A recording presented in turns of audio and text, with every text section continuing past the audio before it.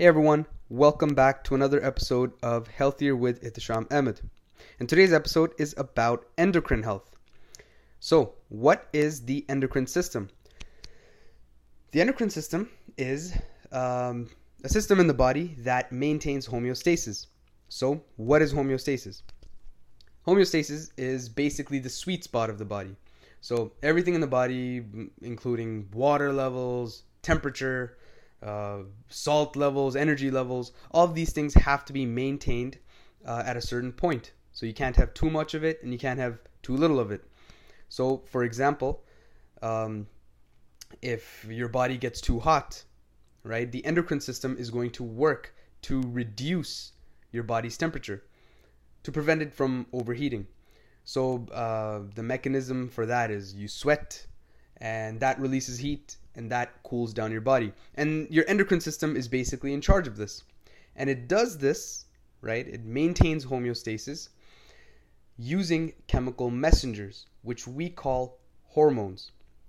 So, to understand the endocrine system a little bit better and to understand this whole episode, a little bit better, you need to see the body as a clock, right? So your body has an internal clock and it knows when to wake up and it knows when to sleep. And those two things are very key when it comes to your endocrine system. And that's what I'm going to start this episode with. To introduce something called the suprachiasmatic nucleus. This basically is a part of the brain, right, that takes care of your circadian rhythm. When to wake, when to sleep.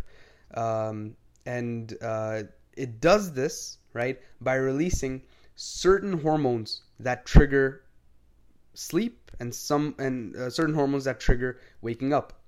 The sleep hormone is quite popular. You guys probably know it. It's called melatonin. You can get supplements for these as well, right? So when it's time to sleep, right, your body releases melatonin.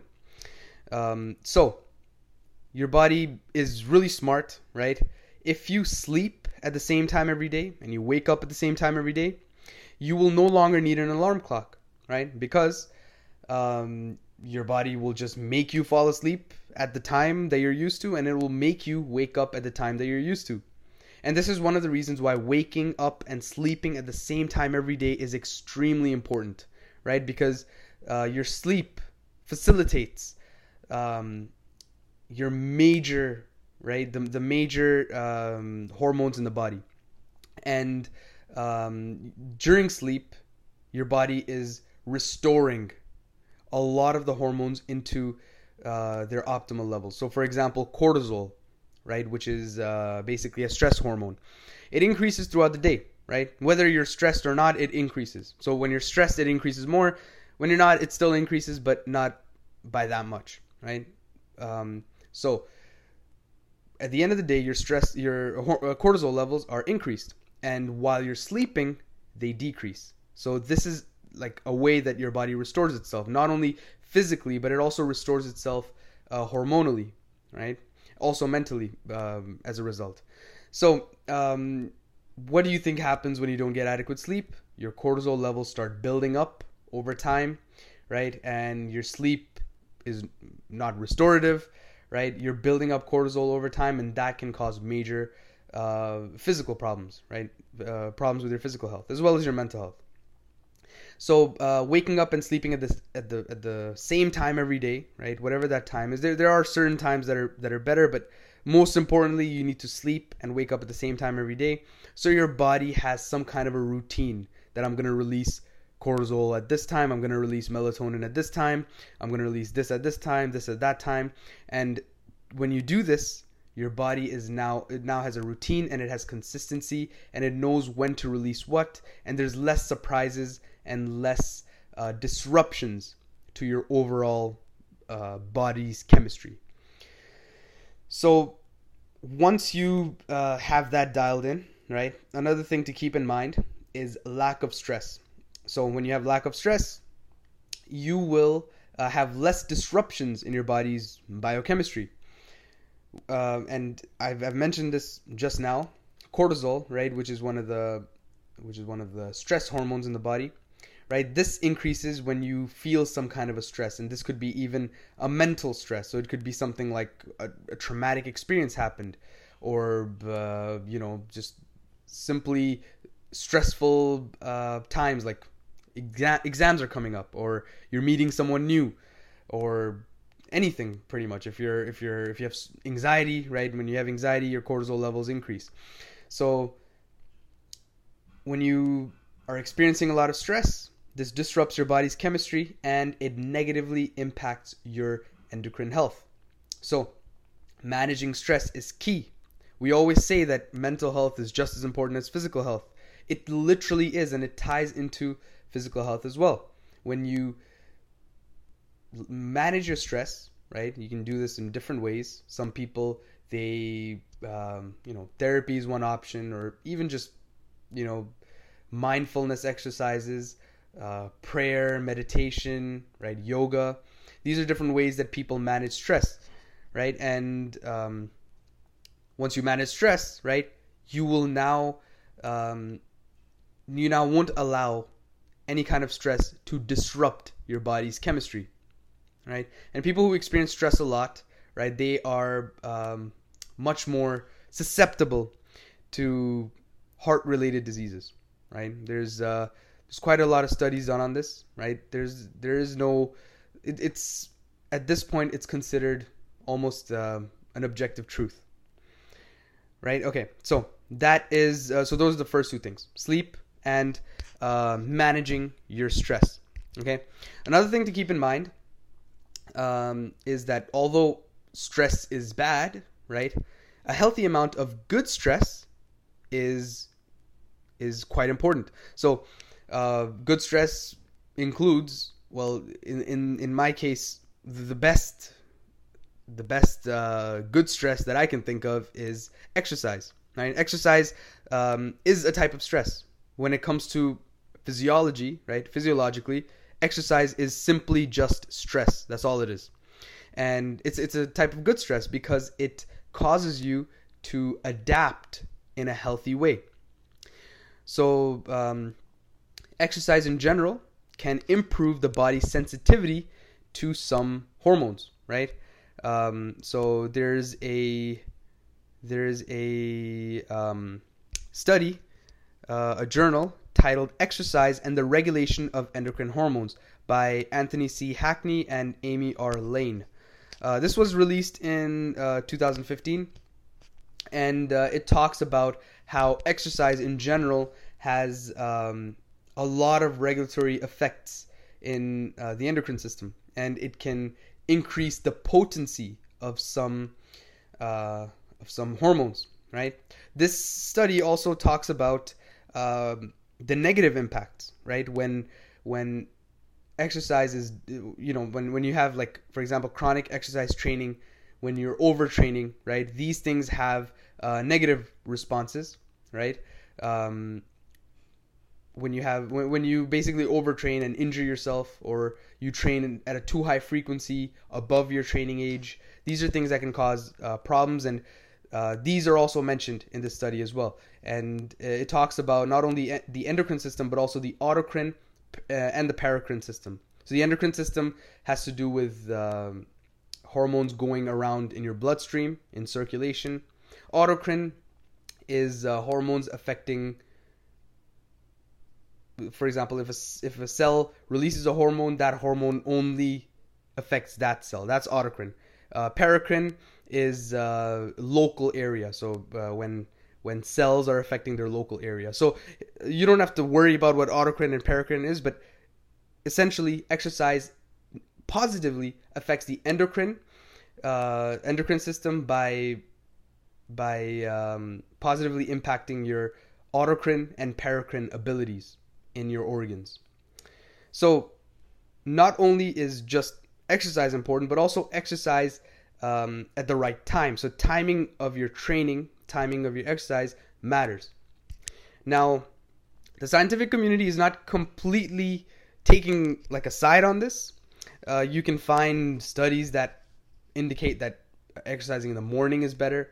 You can find the studies indicating that exercise in the evening is better. and not the scientific community, but the general fitness community, right? Gym goers, they are quite polarized on this, right? You'll have some people that train 5 a.m. in the morning, and they'll swear by it. They'll be like, that's the best. You feel so good. You get recharged for the day. And then there's some people who exercise in the evening or closer to their bedtime, and they swear by that. But there's not a clear consensus on which one is better. There's evidence to show both are good for certain reasons, right? They have certain positive effects or negative effects. But what we do know, right, is that training close to your bedtime causes problems to your sleep, right? There is a journal titled A Time to Eat and a Time to Exercise, right?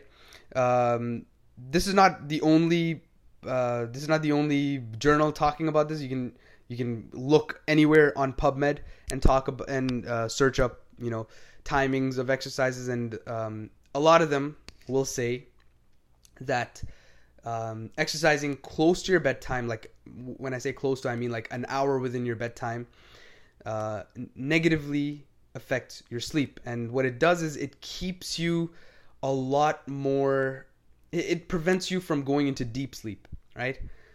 There's a evolutionary reason to this, right? When you're exercising, you're putting your body under stress, and you're causing your body to get, in an informal term, you're causing your body to get hyped up, right?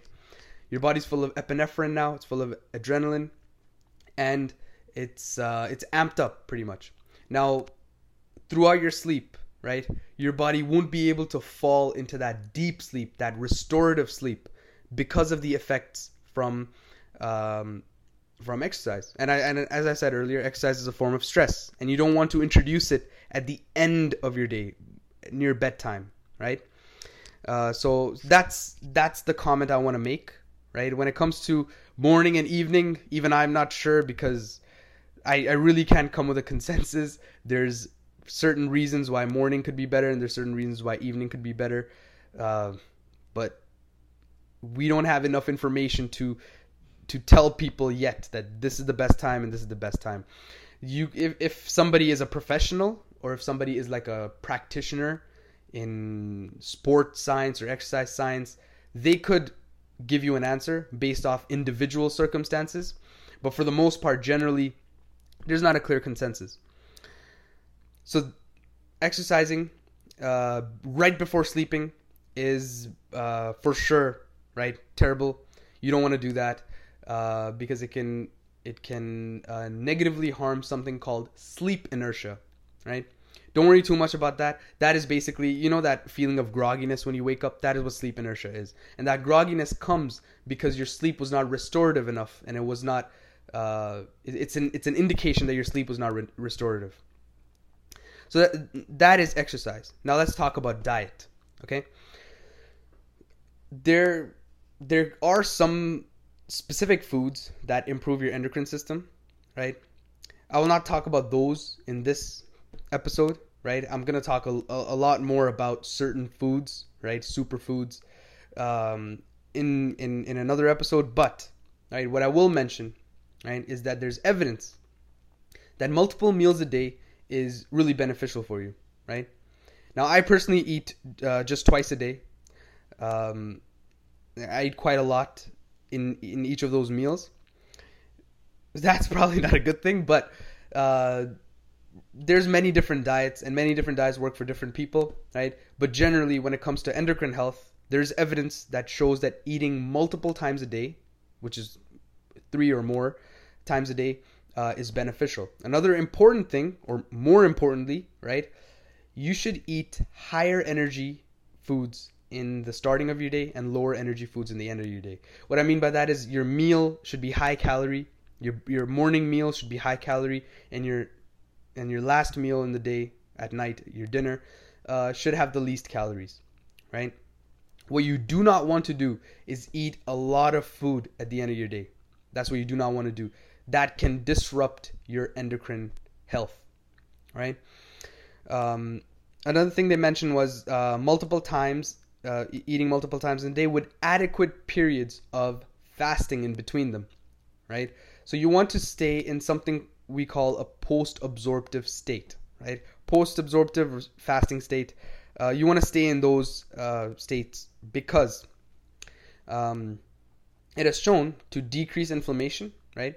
And to improve your endocrine health, and especially, right, insulin sensitivity, which falls under your endocrine health, right? So insulin sensitivity is very, very important, especially, well, obviously for diabetics, but even if you're not a diabetic, right, insulin sensitivity helps you manage your weight and manage your efficiency, right, when it comes to burning fuel, right? You want insulin sensitivity whether you're diabetic or whether you're not. You want to make sure that your body responds to food intake and burns food efficiently, right?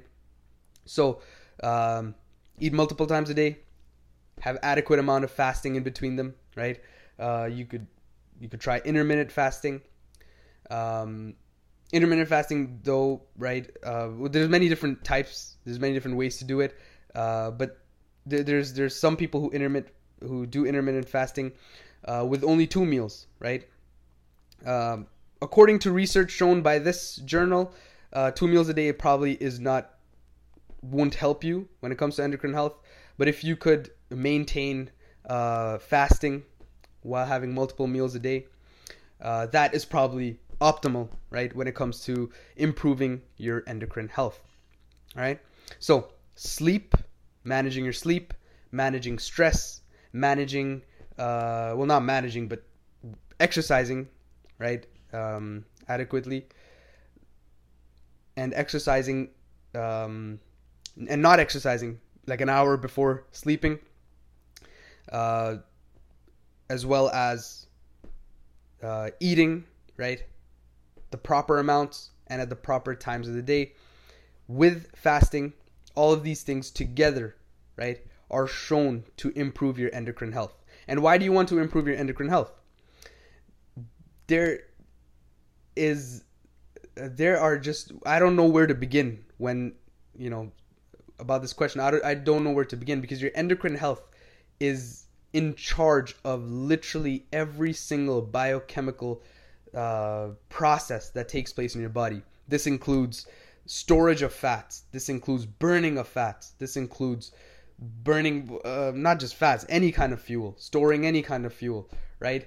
This includes inflammation. This includes your immune system, right? This includes, like, literally everything is managed by hormonal control. And if you improve your endocrine health, right, any kind of underlying